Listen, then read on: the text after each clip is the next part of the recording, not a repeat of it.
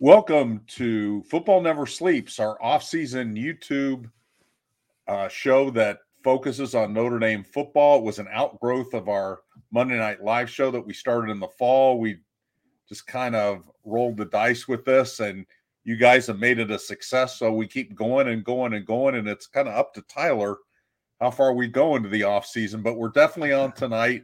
We have a lot to talk about, including all kinds of transfer portal comings and goings. We have more goings and comings. We have the blue gold game review, lots on the recruiting trail. The NFL draft is coming up.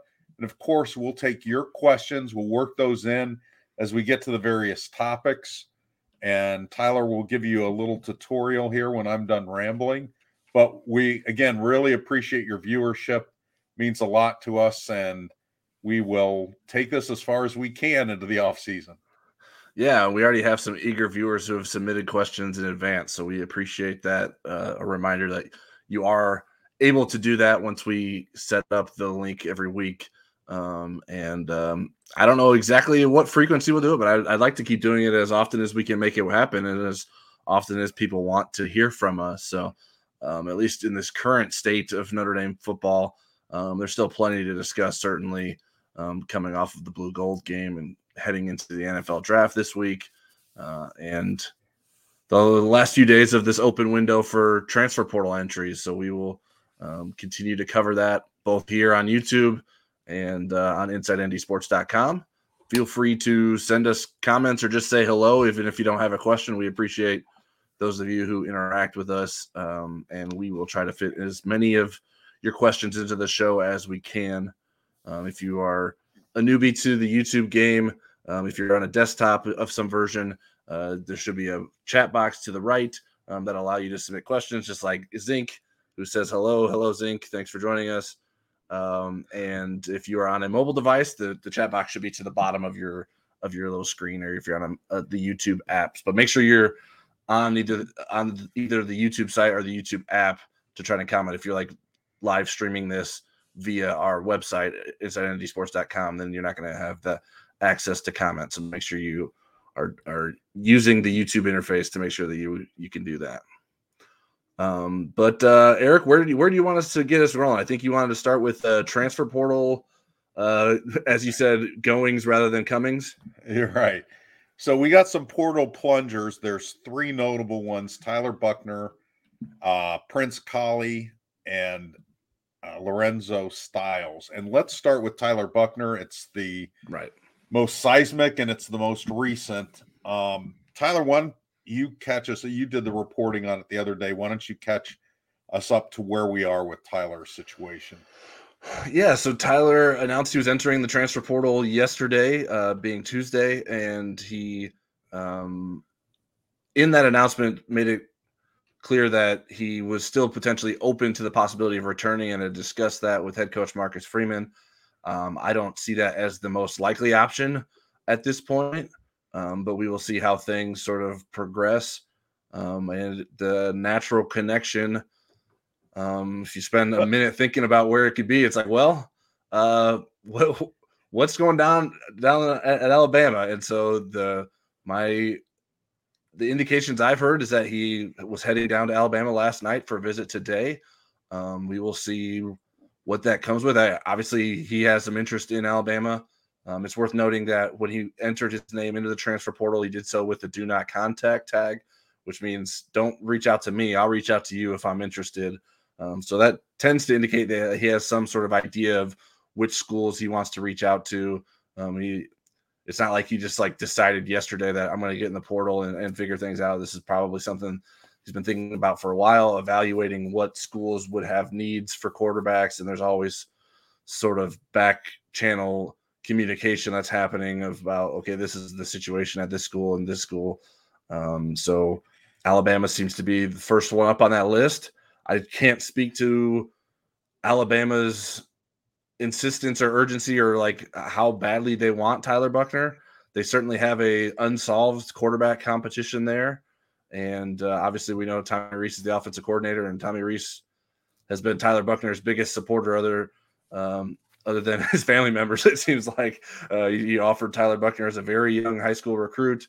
and made him Notre Dame's starting quarterback going into last season. And unfortunately, it didn't play out the way they wanted to last season with his shoulder injury. But I think that's something that the Buchner family will sort of investigate and then see where things stand from there before they continue to evaluate some more options. So certainly something that will impact Notre Dame. I think one of the hot button questions is like, well, should Notre Dame take him back if he wants to come back? And I think you have to. I don't know that you have much of a choice. I think you need him. And we've talked about that all spring of how important it would be if he were to stick around and be able to continue to develop and put himself in a position to be next year's starter. So I think there's a pretty big gap without Tyler Buchner between Steve Angeli and Sam Hartman. There's probably an even smaller, a much smaller gap between Steve Angeli and Kenny Minchie. So I think you would be in a precarious situation if something were to happen to Sam Hartman and Tyler Buchner was no longer on the Notre Dame roster. Okay, so where we go from here is, what do we think of the move? Let's look at it from Tyler Buchner's point of view. Yeah, I mean, if Alabama wants him to be their starting quarterback, it's like, why wouldn't? I mean, it seems like, why wouldn't you try that? I mean, that's I don't know. Wouldn't you think he'd have to compete? I would think you would think so. But I mean, he has a more. I mean, Tommy's going to show Nick Saban the blue gold game and say, "This is the guy." Yeah, I don't know. I mean, he has a better chance. I mean, just as it stands today, to be Alabama's starting quarterback for their season opener than he does to be Notre Dame's starting quarterback. So that's sort of the question of how things are going there. I want to shout out Kirk DA Fitness, who gave us a super chat. Said, "Hey guys, it's been a while since I've gotten to watch you guys live. I always watch a replay though.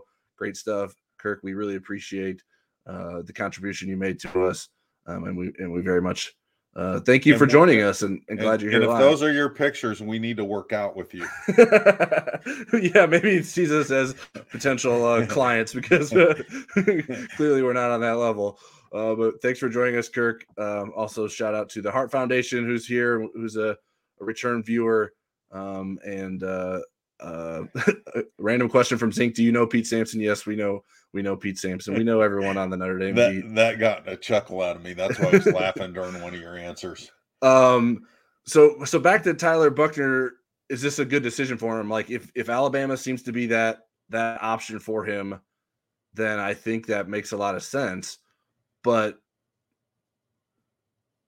I mean, I don't know. It's sort of like Tommy Reese's bet on himself. It's like, hey, like, I'm betting on myself. Alabama is the pinnacle of college football.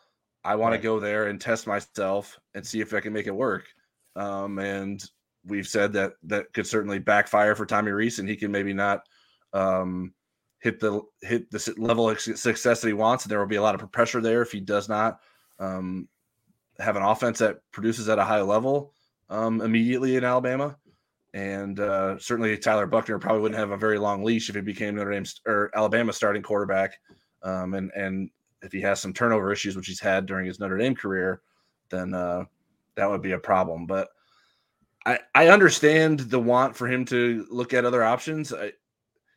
We can sort of preach and understand the value of him sitting behind Sam Hartman and how long term maybe that can be the best solution for him. But you can kind of get pretty. I mean, there's no guarantee that he becomes the starting quarterback next year. Like, who's to say that Gino Guidugli, who did not recruit Tyler Buchner anyway, is going to feel that strongly about Tyler Buchner next season becoming Notre Dame's starting quarterback. And so I think your window as a college football quarterback is very small. You don't get a lot of opportunities to sort of take advantage of that. And so if he feels like there's another opportunity out there that allows him to better take advantage of this window of his peak athleticism and peak quarterback play, then I understand his decision. I don't think it's good news for Notre Dame if he leaves, but I don't know. I was blue gold game aside, I was impressed by the progress that Tyler Buchner made this spring. Yeah. I thought he was improving as a quarterback. And then to see the blue gold game performance, it was a bit disappointing because it didn't sort of add up to what we had seen. I don't. What is the real? What does the real Tyler Buchner look like this year? I don't know that any of us can really say that with confidence. So I'm rambling quite a bit here, Eric. What are your thoughts here about Tyler Buchner? His decision, is this the right decision for him? Well, if he had advised me, I would have not done this.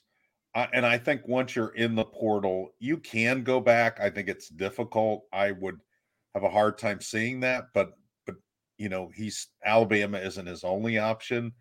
It sounds like Auburn's in play as well, and he would have a better chance to start there. The question is, what do you want to get out of this experience? And do you think you're an NFL quarterback? And I'll ask you, do you think Tyler Buchner is an NFL quarterback, a future NFL quarterback? I would not be convinced of that currently, no. I wouldn't be either. I wouldn't rule it out. He is such an unknown because of the competition level he faced in high school, which wasn't completely his fault. The pandemic came just when he took a step up in competition and canceled his senior season. He's been injured so often. If I'm his parents, I'm thinking, that Notre Dame degree is pretty valuable in case, this doesn't work out and football isn't in the cards for you because of, injuries happening lots of times to you. I mean, it's not just been one injury. Right. And I think being around Sam Hartman for a season is the best thing that can happen to Tyler Buchner. And he certainly seemed to enjoy it. Now, again, Alabama, if you're going to be the starter there, that's pretty intriguing. The thing is, I can't imagine that Nick Saban would guarantee that to him. I think he would feel really good that Tommy Rees is in his corner because he has been right when he's made choices to not take other quarterbacks, to not elevate other quarterbacks. Tommy Rees has been consistent, but he's not the boss at Alabama. And without having the spring football with him, he's going to have to learn that offense more quickly, then compete with those guys in August. And there's 4 of them. I mean, none of them are very experienced and none of them are really established. But they have numbers there. It's not like, he's going to walk in and be far and away the best quarterback they have. He could turn into that, and he could also be third string. I could see both things happening with him. Right. I think if he had stayed at Notre Dame, and again, he still might, learning under Sam Hartman, he would have a leg up on everybody going into 2024. Not necessarily having the job, but he would be ahead of at least the guys on the roster. He would have to battle CJ Carr coming in as a true freshman, which I think at least at the beginning of the season, and as long as he played well, he could hold off. So I think that was the better path. It's interesting, his parents bought a place in South Bend. His younger sister is going to be a freshman on the Notre Dame soccer team in the fall, so they won't put that to waste. But I don't know. I don't think this is the best move for him, and he certainly can prove me wrong. But he's. I mean, this is the era we're in. We shouldn't be surprised at anybody being in the portal. No, and especially at the quarterback position, this happens all the time, everywhere. And a lot of times it turns out well. There are a lot of scenarios where it's changed the trajectory of a player's career. Some people hasn't, but there are a lot of examples of when it has. So here's my thought in terms of another thought of why it makes sense for him to try to play this year. As a guy who's had injury issues, that I think if he sits on the bench for another year, I think it just only shrinks his window of then he can't afford to get hurt again, because then his basically career is done. If he goes somewhere and starts next year and gets hurt again, then maybe he finds another place to go or he gets healthy and that place still has confidence in him to return and be the starter. So I don't know how much that plays into mine, but I think I think you have to sort of maximize your opportunities to play, especially as a quarterback, because there's only one at a time that's playing. You're not going to be able to split reps very often. You're not going to, except in 2021. Yeah, exactly. He just needs Jack Cohn to come back, and then they can continue to split reps. But I think that's something that I think has to at least be a part of this equation for him. And I think that we'll see how it plays out for him. One more super chat from Kirk. D.A. Anderson Fitness. He says he's an ND alum. He's 49 and a former fat guy. All right. Yes, those are real picks. I'm an internal audit manager and a certified public accountant. Well, congratulations, Kirk. Maybe you will provide us some inspiration. What do you think, Eric, in terms of what's left for Notre Dame without Tyler Buchner? If Tyler Buchner does not come back to Notre Dame, how well or unwell is Notre Dame positioned to handle his departure? I think the word that was tossed around about Steve Angeli is he's a functional quarterback. He knows the offense well enough to run it. I don't think he's a dynamic quarterback like Sam Hartman and in a certain extent, Tyler Buchner. Tyler Buchner was pretty dynamic with his legs when he was on with his arm. MVP of the Gator Bowl. Tyler Buchner, the thing he hadn't gotten out of his game is that pick six kind of mistake in his game. But I would feel better about, Angeli coming into a game than maybe I did the first time Drew Pine came into a game. I think Kenny Minchie isn't ready, probably doesn't know the offense, but we both talked to Kenny, really bright kid. Yep. Picks things up incredibly fast, really nice athlete. Saw enough of him in the blue gold game to kind of get an idea, but by then he didn't have the good receivers around him. Right. So he was throwing to, guys that he probably didn't have much chemistry with. I love his upside. So do you go back to the portal and get a backup type quarterback with experience? I think not at this point. I think that you ride with Angeli and Minchie at this point. That's only 3. But, and if Sam Hartman gets hurt, you're not going to be a playoff contender. You could be a pretty good football team because there's enough around Steve Angeli, but I don't think you're going to win. You're going to make those plays that get you over the top against Ohio State, Clemson, USC in those games. Not at least 2 out of 3 of them, which is what you need to get into the playoff. Yeah, I think that probably makes sense. I mean, it's hard. Like, who are you going to get in the portal that's good enough that is willing to sit behind Sam Hartman that would actually make a difference in you being able to continue a potential playoff run? I don't know if that person exists. And you'd probably rather sort of wait till take Drew Pine back. Well, I think you at that point then you consider going into next season. It's like, okay, is Steve Angeli, Kenny Minchie, and CJ Carr a good enough room for us going into this year? And then you make that choice. Like, if there's a great quarterback to bring in as the potential starter, then I think your market is better for that in terms of that kind of quarterback that you would be looking for. Now, that's probably going to force someone else to the portal again too, and you're going to be in this vicious cycle. But that's sort of the game you sign up for when you're not developing your quarterbacks to a championship caliber level, and you have to go to the portal to sort of leapfrog those guys.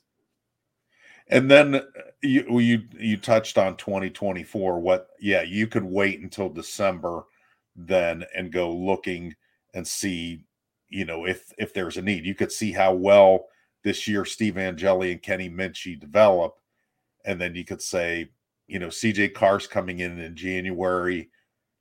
How ready is he? Boy, I'll tell you what, though, if you've seen some video of him lately from his 7-on-7 stuff, he is growing up. Tom Lemming had a bunch of recruits at the Golden Dome before the Blue Gold game, and this kid comes from behind and kind of gives him a hug from behind. And he's like, who's this kid? What college does he play for? He didn't recognize it as CJ Carr. He had grown up so much. He said he's not 190 anymore. He's probably 210, all muscle. So again, maybe he's ready, maybe he's not, but they don't have to make that decision, I don't think, until December. Well, while we're on the quarterback conversation, I wanted to throw this question in from Mike DeVoy. Hi, Tyler and Eric. Great coverage this spring. Thank you, Mike. I couldn't watch the blue and gold game, but listened on the WSBT app. So nice promo for listening to Eric. If anyone else listened to Eric, please let us know. I actually didn't listen to Eric, which maybe I should go back and listen to see if he was making fun of me at all during the broadcast. But Mike said it sounded like Steve Angeli played well. Is he a solid number 2? What are his limitations / weaknesses? Well, he's number 2 now. Okay, let's start with his strengths. Again, knowing the offense, I think he's a better than average athlete, but not really dynamic. Really smart guy, really good leader, very mature. The guys on the team respect him. What are his limitations? I don't know that he makes the unexpected play. I don't know that he makes the play on 3rd and 11 where his back is up against the wall. I think fundamentally he's sound. He does all the things you expect him to do. But when you watch Sam Hartman, he does, and it's not fair, I guess, to compare him, but he does things you don't expect him to do. He just with his footwork, with his patience, every little thing, he can make a throw that in the tight window. I don't know that Steve Angeli is at that point yet, but I don't think Steve Angeli is a guy that's going to throw a bunch of pick sixes either. I think you're just going to get very solid play from Steve Angeli. Yeah, he's almost. I would almost describe him as like a boring quarterback. Like, what you get with Steve Angeli. Like this is Steve Angeli. I don't know that you're going to get a much higher level of play from him or a much lower level of play from him. You sort of he's like a steady quarterback. I don't know that he does anything to like an elite level. Like, I don't know that he has like a particularly strong arm. He's not a particularly great athlete. Now maybe we learned that he is particularly good at reading defenses and sort of anticipating throws. That's something that we don't have enough sort of experience to sort of judge him on with those things. That would be maybe a way that he could sort of separate himself if he were given the opportunity to play. But yeah, I just think it's sort of, he doesn't have the greatest arm. He's not, I don't know that he's like pinpoint accurate by any stretch. So I think he could be a reliable backup, but I don't think he's going to necessarily raise the level of the offense in any sort of way if he's asked to be put in the game. Okay, right. So go ahead. So are we done with the quarterback stuff, or do we have any more questions? Yeah, I think that was all the quarterback stuff. Okay, so we're going to move on to Prince Collie. Prince is going to be a junior linebacker. He was out about the last third of practices. Spring practice basically went for a month, March 22nd to April 22nd, but it was really compressed at the end. The last third of it was compressed in a really small window, and he missed a lot of that with a concussion. Right. And then he's in the portal, and I don't think he's coming back. No. Vanderbilt has been mentioned as a top destination for him. I think he'll have some other options as well. I think Prince just wants to play. I don't think he's super picky about where it is. And, somebody asked me just before he put his name in the portal what I thought. And I thought it really was a coin flip because, Al Golden was really encouraged by him. He had a good first 2/3 of spring practice, but he really didn't have a chance to make his case that last third of spring practice. And so there was, where do you stand? I think he was probably closer to third string than he was to first string at the weak side linebacker position.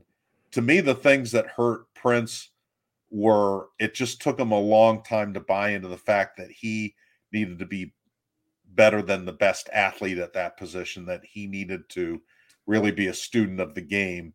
And he finally did buy into that this spring.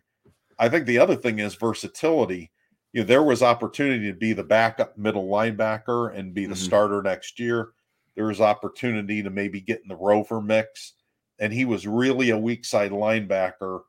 And that's where all the congestion is on the roster when it comes to linebacker. Nolan Ziegler, who, isn't as accomplished as Prince by any means, is higher on the depth chart because he moved to middle linebacker and he showed that versatility and had a really good spring. So it's unfortunate. Notre Dame is, I think, going to be in good shape at linebacker without Prince. I know people are worried about what he's going to turn into at the new school, but right. It's just a numbers game with Prince. Yeah, I can understand his frustration. I mean,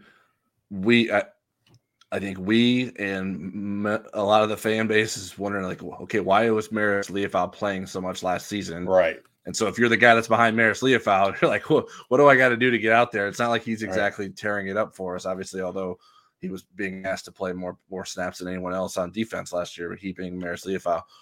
So I think there was certainly some frustration there from that last season. Didn't seem to break through in any way in terms of like a clear path to more playing time this season. I think it only became more crowded with Jack Kaiser being a possible little linebacker. And so, yeah, I mean, I think that's sort of what led to that. I know the linebackers have sort of been the punching bag for so many folks in the fan base in the last year. And I understand wanting them to make more plays. And I feel like some of those guys, particularly JD Bertrand, is unfairly maligned by the fan base. But I don't know. Like, if you're going to trust anyone to play the right linebacker, wouldn't it be the head coach of the Marcus Freeman, who's was a linebacker himself, and he's going to want that position to succeed. So I don't know. Like, if Marcus Freeman wasn't pounding the table to get Prince Cali out on the field, then I sort of have to agree with him. Now, does that mean Prince Cali can't have success at his next destination? No. But I think he certainly came to Notre Dame with high expectations as the high school Butkus Award winner. But his career didn't play out in the same way that guys like Jalen Smith and Manti Te'o, who are high school Butkus Award winners and became Butkus Award winners during their time at Notre Dame. And there's another Butkus Award winner on the roster now, and Drake Bowen, who plays the same position, although he's, I think, flexible enough to play either of those inside positions.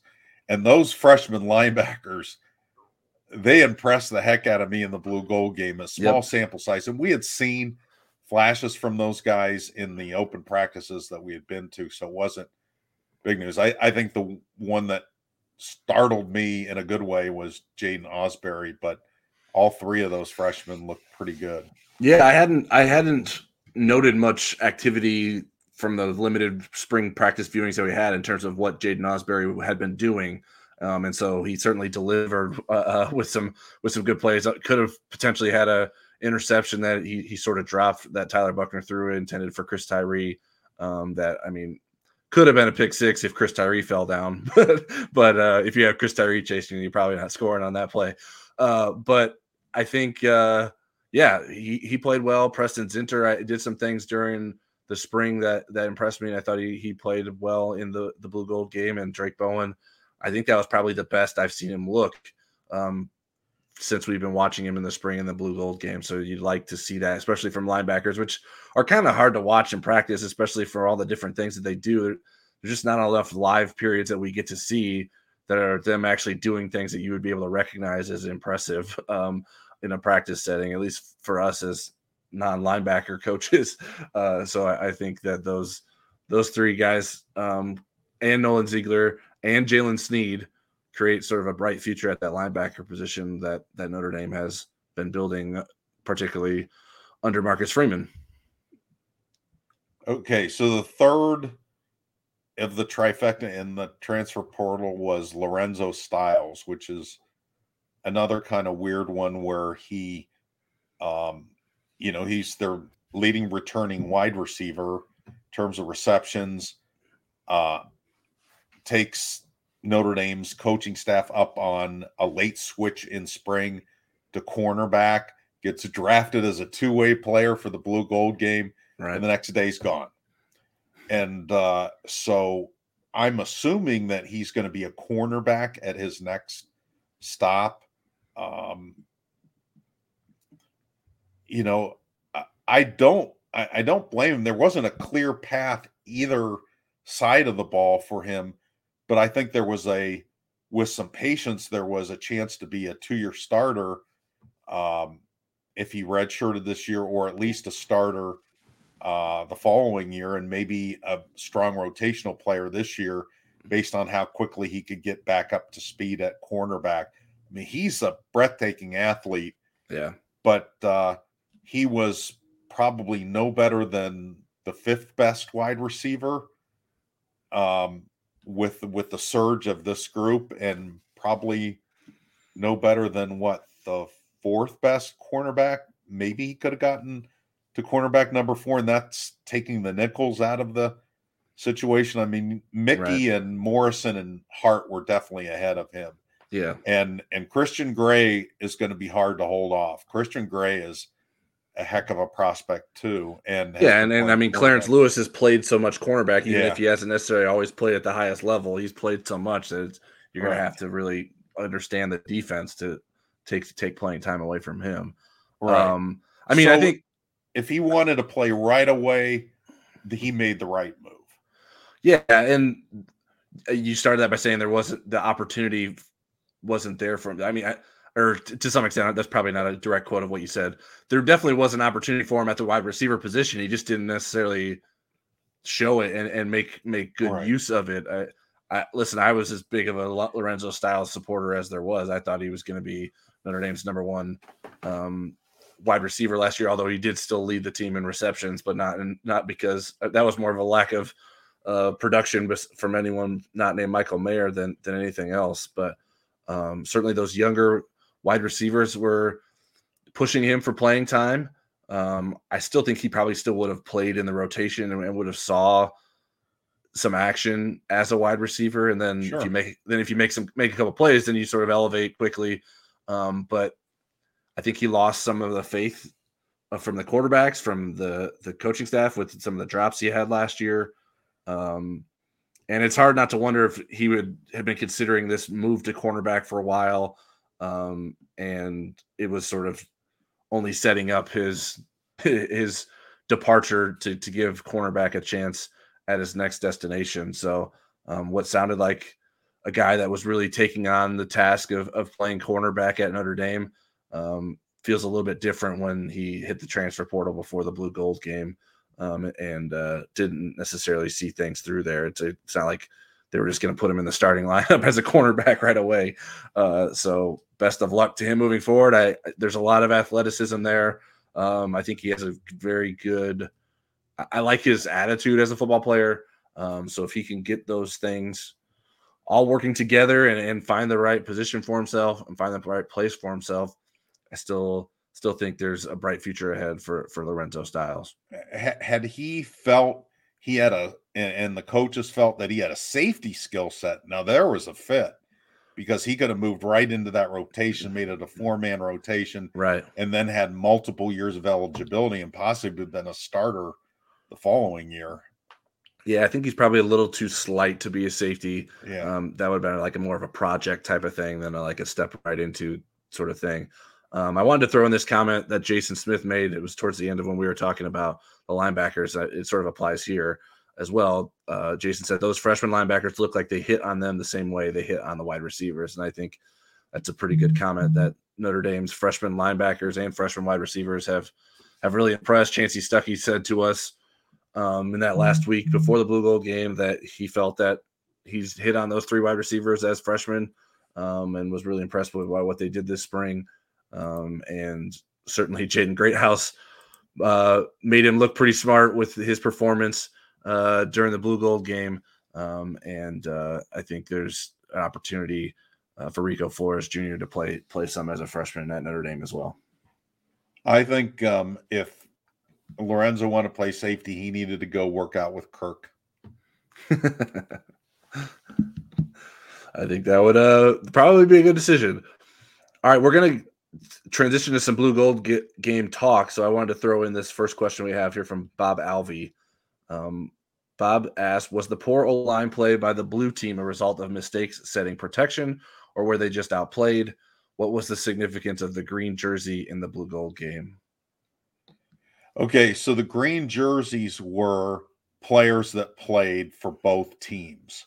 They were a little bit short of personnel on some teams. So like Tyson Ford, Preston Zenter, can't remember who the other ones were, but there were a handful of them that were playing for both sides. The poor offensive line play by the blue team, I think some of it was just not being used to playing with each other. I mean, you chopped up all the chemistry to make the sides even. Right. And so I think you saw some good individual play here and there for both sides, but the continuity wasn't good. And I'll tell you what, the Notre Dame defensive line came to play all the way down the depth chart. Those guys came to play. Yeah, I mean, there certainly were some mistakes. I think it was the first drive where Jordan Botelho had an unimpeded path to Tyler Buchner, and you'd like to think that with Tyler Buchner at quarterback, there would be better protection setting there. And I'm not sure who's to blame for that, or if Tyler needs to know that Jordan Botelho is the free pass rusher there and has to get rid of the ball there. But seemed like he was oblivious that Jordan Botelho was unblocked coming from his blind side, and the offensive line was sliding to his right.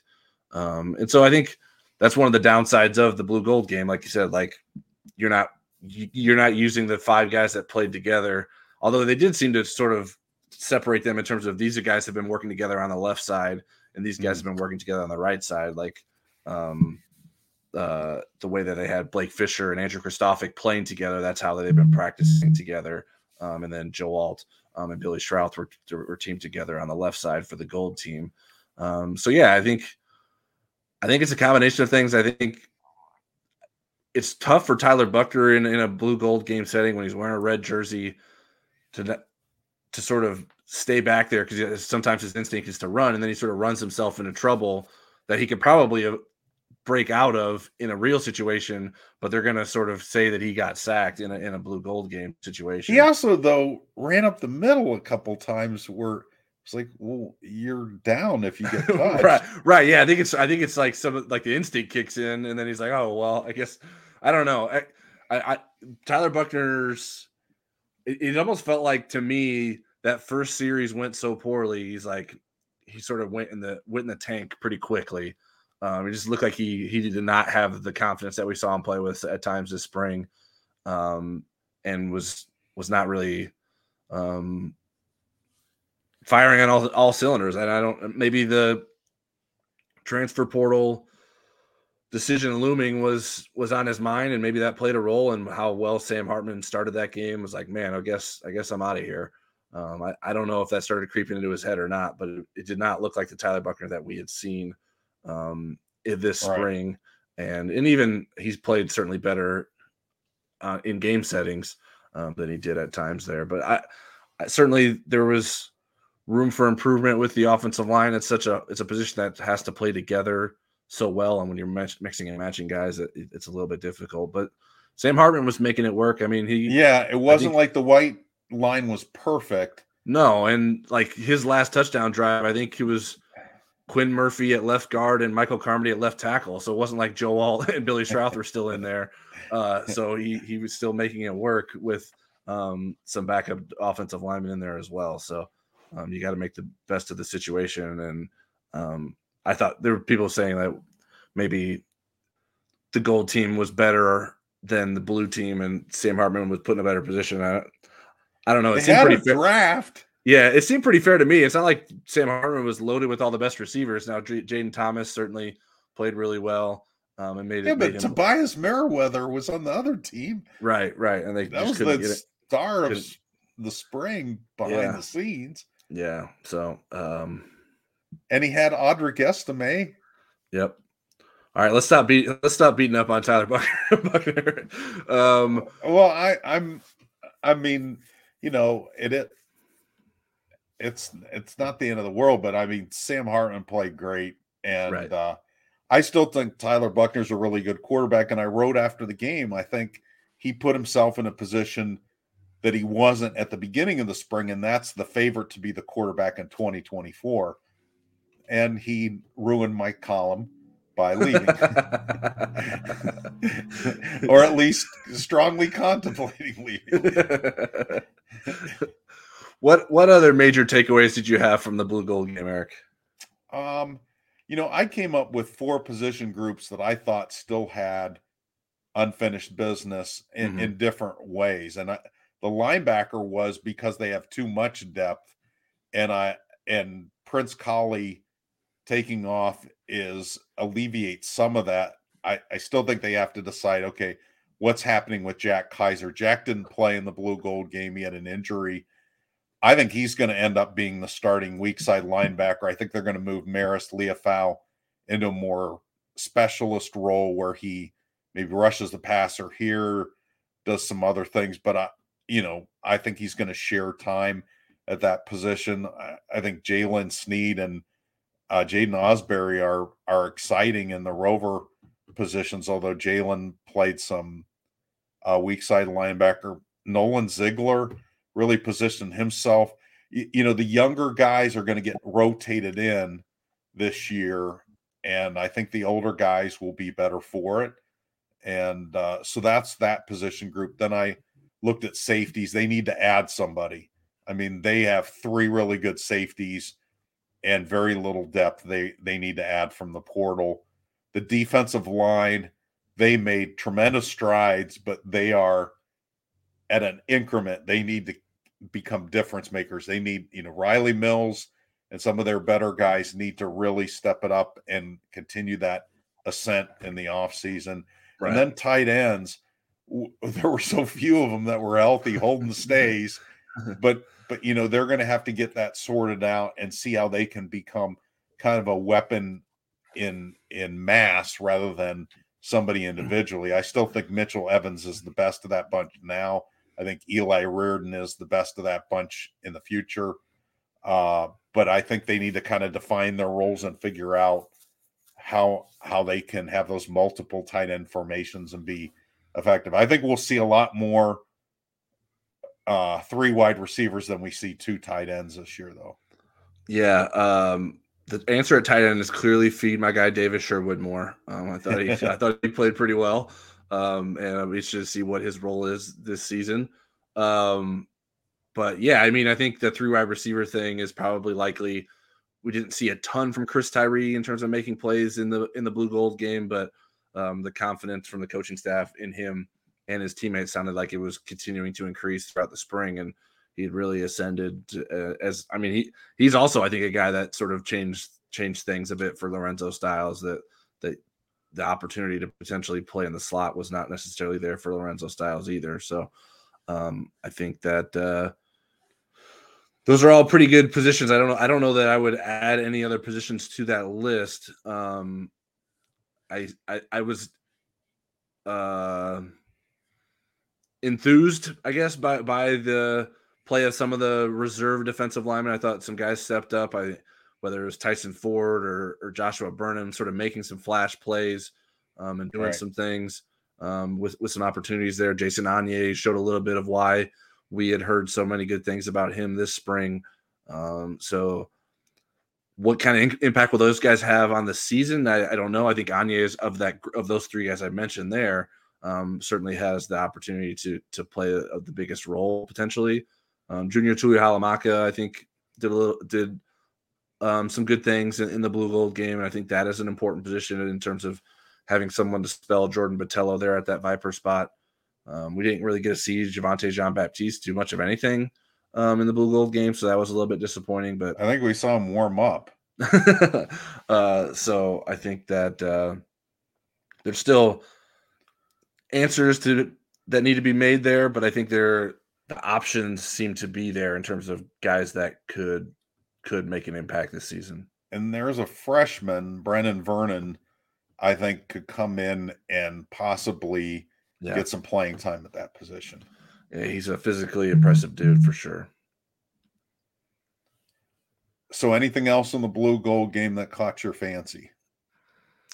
Not let me go through my list one more time to make sure that I didn't miss anything, but I think we touched on everything.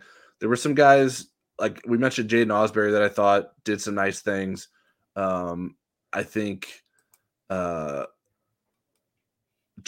guess I don't know that we talked a ton about Jaden Thomas, but I thought he played really well. I thought that was nice to see, sort of him being on the same page with Tobias or with Sam Hartman. We heard so much talk about Tobias Merriweather this spring, but to see Jaden Thomas sort of ascend a bit and be a potential go-to guy for Sam Hartman, whether it was stretching the field or making guys miss and running through tackles to get into the end zone. I thought that was a pretty impressive performance that probably got overshadowed by Jaden Greathouse because of the number of catches that he had and him being a freshman. Everyone wants to talk about the new name, but Jaden Thomas is one of those veterans that I think sometimes we forget about as they continue to develop in the program. I think he has an opportunity to have a really big season for Notre Dame.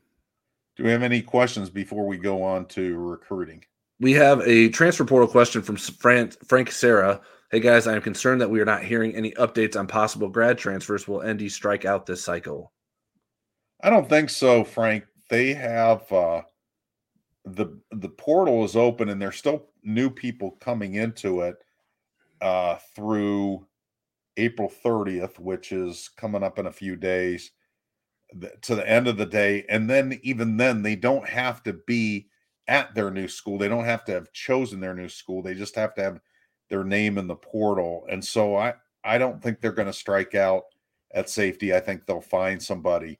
At the other positions, if they're looking, I mean, they could still look for a defensive lineman. They could still look for an offensive lineman, but they need somebody to leave. I don't think they're going to add an offensive lineman if nobody leaves.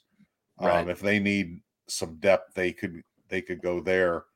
But there's not, other than safety, there's not a huge urgency to add at those positions. But they have time. So I wouldn't worry about it yet. If we're having this discussion in the middle of May, then I'd say, okay, yeah, maybe they're having trouble. But generally, they get the players that they want in May. So I think if there were a grad transfer wide receiver that could maybe fill the void that they thought Caleb Smith was going to play, I think that maybe that could be an option for Notre Dame. I don't know that it's a high priority because of the development you've seen there, but I think adding guys with experience at positions like that certainly wouldn't hurt. But I don't know that Notre Dame is gonna. I don't know what the market is going to be for those kind of guys because I think most players entered earlier this year, so I think it's been probably picked through pretty good. But we'll see if maybe there's someone. No guarantee that they'd start. In fact, the chances of them starting aren't good, so they would most likely be in that second or third tier receiver. Right. And do you want to elevate your freshman right away, or would you rather take a grad transfer? I think that's a question that Chancey Stuckey would have to answer and feel confident in the answer for that in terms of making that decision there. Safety, I think it certainly seems like the highest need. We'll see what they can bring in there. But yeah, it's not too late. This cycle is just getting started. I feel like I don't know. I haven't been monitoring it that closely because we were so involved with spring football. But I don't know that a lot of the guys that have entered the portal have already exited the portal with new commitments. I think this process is just getting started. So I think that especially at the end of the semester, a school semester, I think it's probably a little bit difficult for guys to sort of find a destination right away. Whereas at the beginning of January, it's a little bit easier. Or at the end of December when school isn't even in session, you can sort of sort through things and get that figured out. Okay, on to recruiting. And there were scads of recruits of different varieties at the Blue Gold game. There were committed 2024 players. There were 2024 targets. There were 2025 targets. There were kids that are going to be enrolling in June from the 2023 class. Right. But there were also verbal commitments. So let's look at those first. Let's start with Cole Mullins from the 2024 class. He wasn't the first, but what do we think of Cole Mullins, a defensive end from Georgia? Yeah, and Cole wasn't on campus this past weekend. He was on campus earlier in the week and ended up committing to Notre Dame, or announcing his commitment to Notre Dame on Saturday. A 3-star outside linebacker who didn't even have a rating prior to his commitment to Notre Dame, and our Rivals analysts circled back to make sure that they evaluated him. Rivals is actually in the middle of replacing a Southeast analyst, so was a little exposed to in Georgia and Florida for rankings updates, and there's been some action in those states for us as Notre Dame reporters. But Notre Dame projects him as a defensive end, 6'4", 240 pounds, from Georgia, as I mentioned. Had offers from USC, Miami, Stanford, North Carolina. Becomes Notre Dame's second defensive line commitment in the class, joining Owen Wafel. So Notre Dame has had a lot of defensive linemen come to campus and Notre Dame feel good about, but it hasn't really had anyone pull the trigger for quite some time, with Owen Wafel having been in the class for a while. And so getting him in the class, I think, marked the start of a cycle of momentum for Notre Dame here in the 2024 class. I think Notre Dame has a clearer picture of how things are playing out along the defensive line, and felt confident in taking Cole Mullins on as a commitment. Certainly, I think he's a bit of a project as of now, but I do think that Notre Dame is high on him and likes its chances with some other defensive linemen that it's recruiting in the class. And I think they'll go potentially 6 deep along the defensive line in this class. Okay, and then the other kid that committed was also a defensive lineman. Is it Davion Dixon? I think it's Davion. I'm not 100% sure. Okay. We'll go with Davion Dixon, a 2025 kid from Miami, top 250 type prospect, and I think the 10th best defensive tackle in the 2025 class. What's the thumbnail on Davion? Yeah, big kid, 6'2", 300 pounds, but he's also got some quickness to him. He doesn't lumber out there on the field. He is a guy that likes to pass rush, but can also eat up some blocks there in the middle of the defense. So I think more of a traditional nose tackle than what we've seen in recent years for Notre Dame. I think we've seen a lot of undersized defensive or nose tackles for Notre Dame, and Davion Dixon seems to be more along the traditional size there in terms of being a big-bodied guy. Not the tallest guy, but I don't think that height is the most important thing there at that nose tackle position. So had some good offers. I mean, Florida State wanted him to keep him in state. Penn State, Michigan State, Auburn among his offer list. So he becomes the first commitment in that 2025 class. I think Notre Dame is in some good spots with some other guys there too. I don't know that we're going to see necessarily a run on 2025 commitments quite yet. But to get that class started is a good thing, and to bring a guy in from Florida, which Notre Dame hasn't necessarily been killing it with Florida recruiting, and we'll see if maybe Notre Dame can get things going there again, because obviously there's plenty of talent in that state.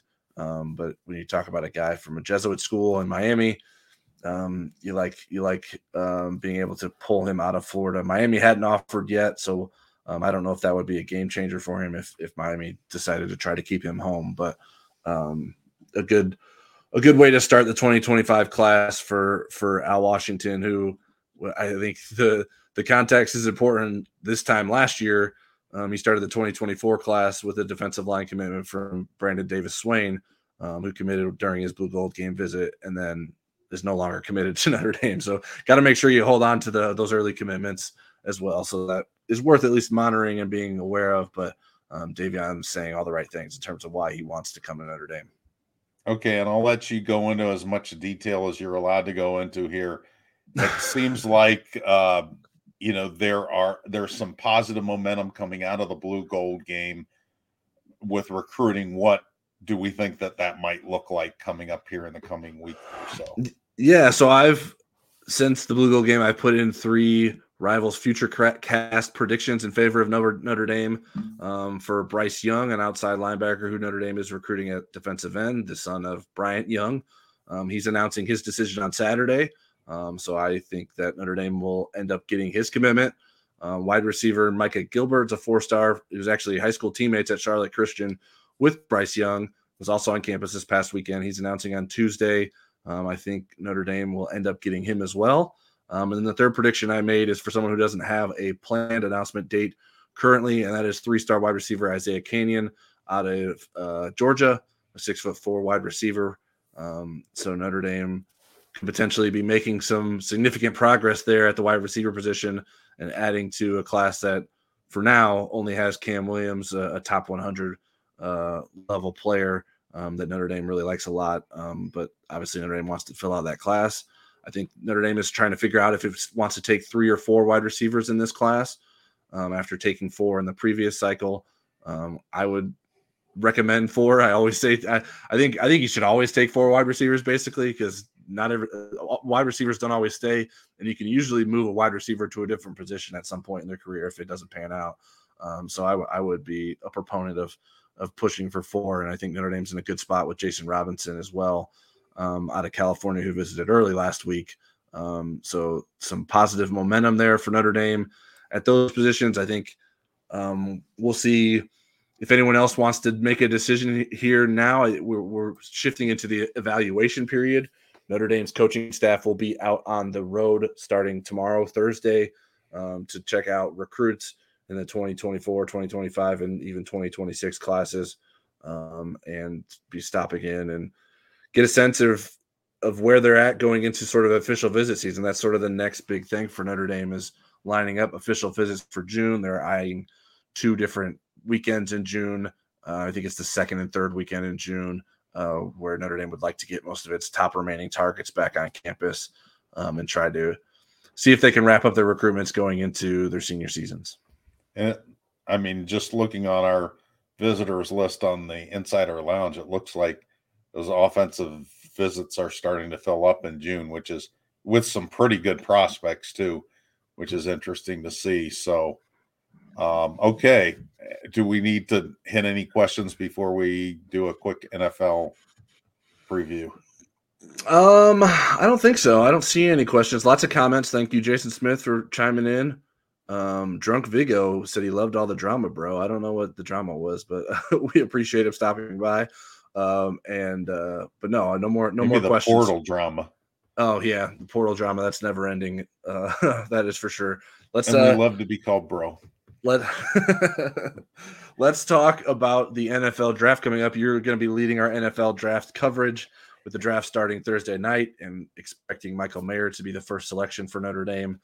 What are you expecting in terms of how many guys will get drafted from Notre Dame, and where do you think, besides Michael Mayer, where do you think the rest of those guys could end up?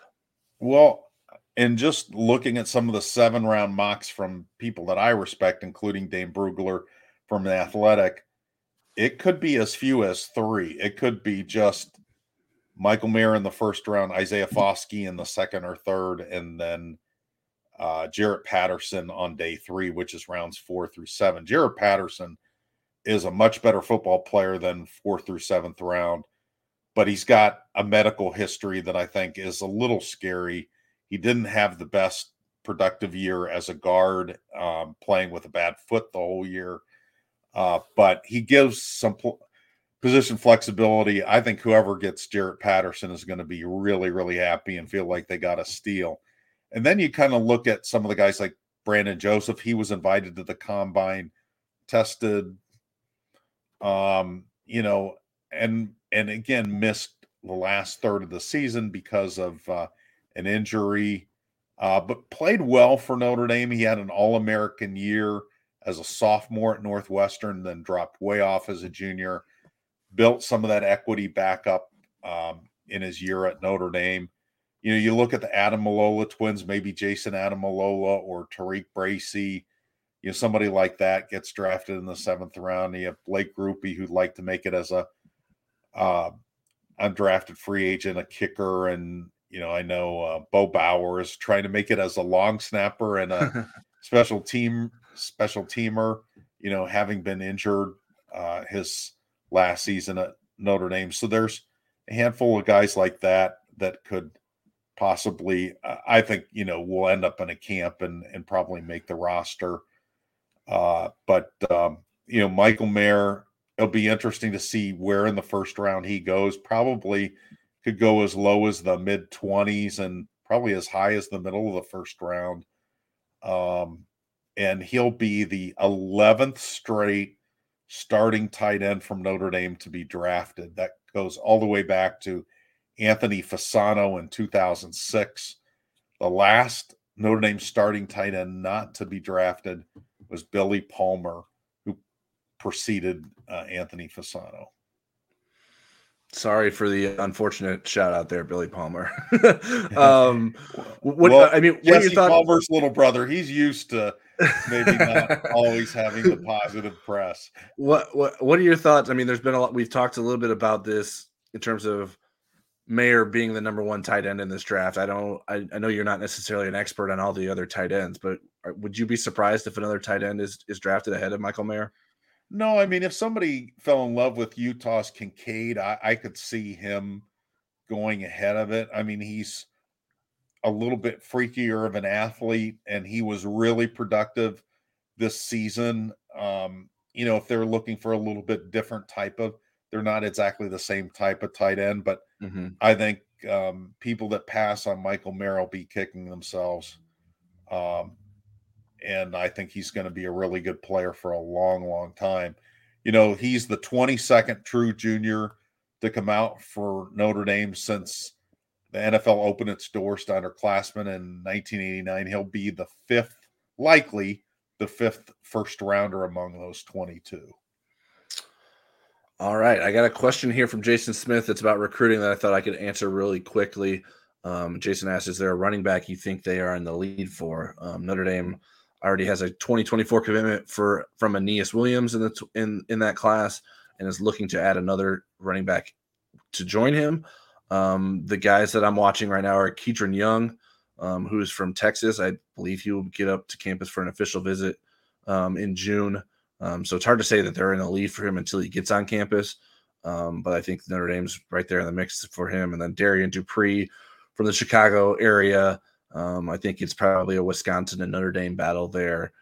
So we'll see how that sort of shakes out. I would expect those are the two best candidates to join Notre Dame's class on the running back position. Anthony Carey's a guy that Notre Dame continues to sort of work on, is trying to get him on campus for an official visit this summer. You never know if something like that can work out.